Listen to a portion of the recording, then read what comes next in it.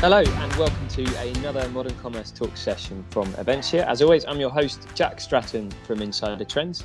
Delighted to be joined today by Bogdan Sarbu, who is the head of D2C at Direct to Consumer at Haglöfs. Bogdan, lovely to meet you. Nice to meet you too. Bogdan, we're going to be talking about something naturally that's very much in kind of your area of passion and expertise, which is D2C, but specifically success factors and for listeners, what really makes a successful D2C business, a successful D2C campaign. So I'm going to kick off with an introductory question that's quite broad, just to let you start to talk about around this subject. So, what are the key factors determining whether you'll make it or break it in D2C? In my opinion, there is one key factor or one key task, and that is deliver on the promise to your consumer. So when it comes to customer experience or engagement with anybody, there is always a promise made, and you need to deliver on that. So when you start in the retail store, when you go to the window, when you go through you see the window, you get an impression of what's behind in the store. You walk in, there is a promise of what you're going to expect or see. The same online. When you start searching online, you look at the product, you look at the brand, and you say, I want to buy this product. There is going to be a promise made. And I think if you want to make it or break it, you need to deliver on that initial promise. And not all the brands are able to do that, or they don't focus enough on it. So I think focus on the promise you give to consumers when they engage with you. That's really interesting. And anything else, it could be similar or anything else kind of completely different to that idea of delivering on promise that you think is really kind of pivotal? It's a continuation of that. So if you have to deliver on the promise, you need to be agile. So because the promise is not always binary. You can have different promises by customer type, by product type, category, industry you're in. So you need agility to adapt. You need agility to deliver on time. You cannot dwell on it for several months before you put something for the people. So the promises are made always, either by the brand team, by the product, by the environment, by the industry, and you need to adapt. So I would say if you need to deliver on the promise, you need to be agile. And for that, you need to have the right people, processes, systems, brand, products, etc. That's really interesting. And it's nice that you started this by, I guess, talking conceptually, delivering on a promise, as opposed to, which I often hear when people start talking about how to do D2C well, is immediately talking about platforms and technology. And actually, I guess if you start from that point of view of real kind of broad clarity about what are you offering and how can you fulfill it, then you can look out and go, right, then you go, okay, it's about agility. And then I suppose beyond that, then you start talking about technology, because of course, then that builds from agility rather than the other way around. From your experience with Haglöfs, bring us a little bit into that and this delivering on promise and being agile. How are you able to be agile from a D2C perspective with Haglöfs? What kind of things do you do? What does that mean kind of in real life? Yeah, I can refer to the latest project we did where we launched a brand new e-com and we delivered it within 3 months. Wow. We removed everything from the front end and we rebuilt it up with our partner, Aventia. And we were able to do that because of the tools and the systems. So that we went for a market architecture. We had the right vendor to come in and deliver and know how to glue things together. And then on top of that, which is also something not really always discussed in depth, is minimal viable product. As a brand, I was the lead person together with some key partners in my team to say, what is the bare minimum to fulfill our promise? And that became our focus. I have to say in those 3 months, a lot of those, because at the end of the day, we did not want to jeopardize our agility by adding more than the minimum viable product features, not allowed to be open for last minute changes. So that's how we focus. And we focus on what is the core of what we want to achieve in this one launch. what is the most important, and then let us have enough time with our partner to actually pivot if we have to, or we learn in the process. So what we do in my team and also in retail, we do the same. We are changing a lot of systems there. We went back to the drawing boards and what is the bare minimum to deliver on the promise, which is normally to sell a product and take back a product. And then everything else we build on top afterwards. But we need the agility to make sure that by the go live date, we have the bare minimum covered.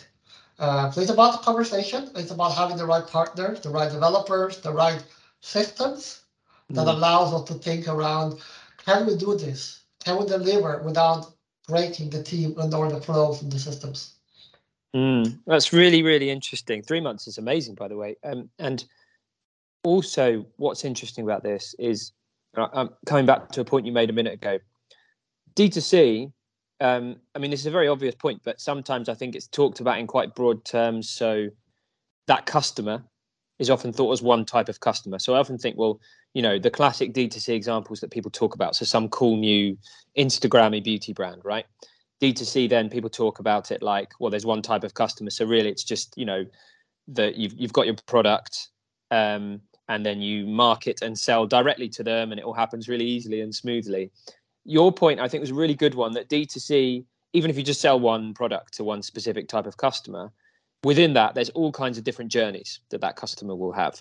And there's all kinds of different, you know, nuanced needs within that customer group. And they might want to purchase differently. They might want to discover the product differently. They might want to experience the product differently. How, in this D2C world, how do you approach that challenge of understanding? So with the new launch you just described that, for example, that took 3 months, how do you do that kind of customer journey stuff? Because I always think that's a real challenge, making sure that D2C works for every kind of customer. It's a layered approach. So we start with the minimum viable product, which is get an order, so present the product, get the order, deliver the order. And you need to put a baseline. And we can say we're going to ship with UPS. Is it the best journey? No, for everybody. But you have a baseline, you can ship it. Then the next level, and this is where platform and agility comes in. Phase 2, you can say, all right, we want to give people the option to choose the carrier. And you need to have a platform that allows you to easily implement that without going through a 6-month process. And that comes back to the agility and the systems. And then you layer it up. So you will never get it with MVP the first time around. You need to find one that's a common denominator, and then make sure your roadmap is catering for those different journeys people might have. But in your initial foundation, you need to think that you need to have capability to do that. So in our project, we took a lot of things backwards to set up the new foundation. We spent a lot more time on the foundation to allow us in very quickly consecutive phases to add features that allow consumers to have individual journeys. So I can tell you right now, we're going to add some new payment providers and carriers, and we're going to do it in record time because the foundation we spent so much time on allows us to do that.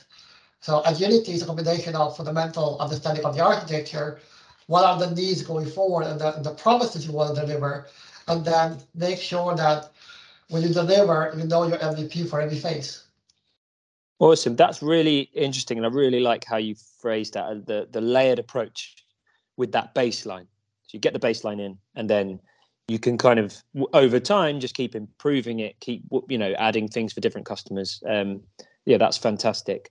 But maybe if I may add, because I think there might be different types of customers having different risk profile, different paradigms, the way you want to do things. So you have the market architecture, which is a lot more free, but requires a lot more pre-work to really understand how you want to architect it. But you can also do the same with a monolithical, more old school platform setup. But there you are more restricted by, and you need to buy into the paradigm of the vendor. Both are good. You can have a decent foundation. It's just more your internal expertise, paradigm, the way you like to work. So I want to make that clarity that I think everybody can do this. It's not platform specific, as long as you think in fundamentals, and then what other capabilities you want to build upon, and what gives you agility within your general IT infrastructure. Oh, brilliant. And just to kind of wrap up, D2C very broadly is at the moment, I think the last few months, certainly in my world, there is a hot topic in the sense of lots of people are sort of talking about, the future of D2C, and does it just keep expanding for all kinds of brands? Does it actually become, the most kind of fundamental part of all kind of consumerism? Or do we find kind of ourselves in a world where D2C, is something that influences retail as a whole, and some brands are doing it where it works for them and others aren't. But there's lots of people debating this at the moment, that idea of, where next. Very broadly, what's your view on that, Bogdan? I'm very optimistic. I think D2C is here to stay. And when I say D2C, not just from a brand point of view, our own D2C channel, but it's also our wholesale account. They also direct to consumers in their terms.